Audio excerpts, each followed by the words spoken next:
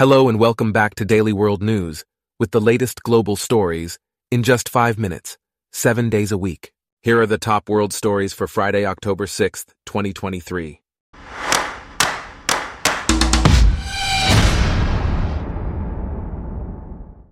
Today's episode is brought to you by Blogcast, your personalized audio feed, available on iPhone and Android.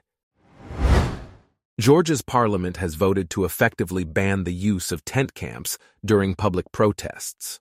The move comes after the state accused opposition groups of planning to topple the government with the help of the West. The draft law was adopted by 74 votes against 22 and follows the first color revolution 20 years ago that brought a strongly pro-Western government to power in Georgia. The current government has fostered close ties with Russia and tried to mimic some of Moscow's moves, such as drafting a law on foreign agents, which it dropped after protests.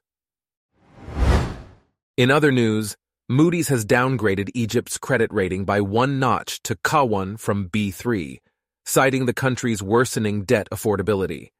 Egypt has been facing an economic crisis with record inflation and a chronic foreign currency shortage.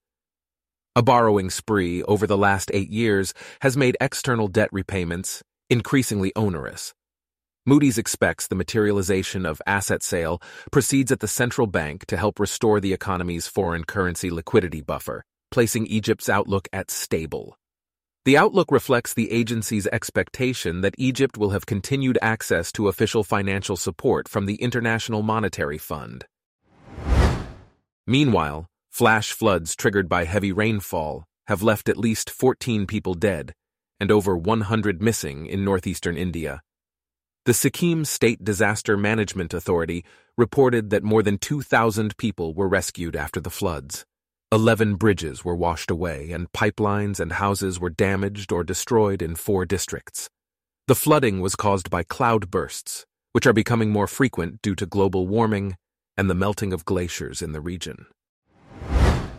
In other news, the White House has condemned the attack on a cafe and grocery store in Ukraine's Rosa village that killed 51 people as horrifying.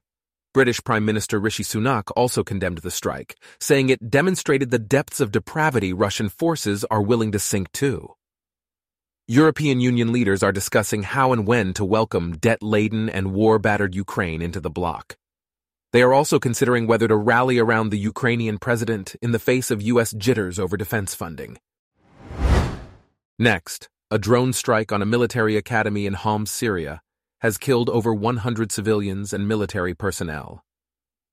The attack occurred shortly after Syria's defense minister left a graduation ceremony at the base. The defense ministry said terrorists had used drones to carry out the strike, but did not identify who they held responsible.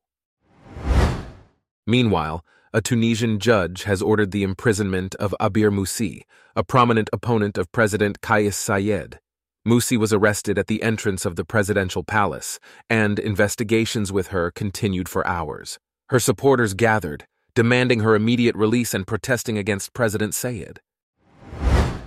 In other news, the Indigenous party, the Yatama Party, has been barred from participating in upcoming local elections in 2 regions in Nicaragua. The Electoral Council has accused the party of inciting foreign interference and treason.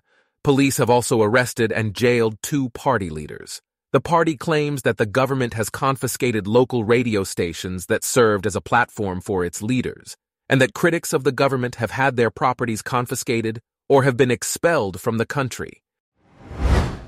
Lastly, 3 doctors have been killed and another wounded in a shooting in Rio de Janeiro, Brazil, which officials believe may have been a politically motivated attack. Security camera footage showed a group of gunmen opening fire on the victim's beachside table. The Brazilian justice minister has tasked the federal police with joining the investigation, considering the hypothesis that the attack may be motivated by the actions of federal lawmakers. The outdoor eatery where the shooting occurred is across the street from the victim's hotel.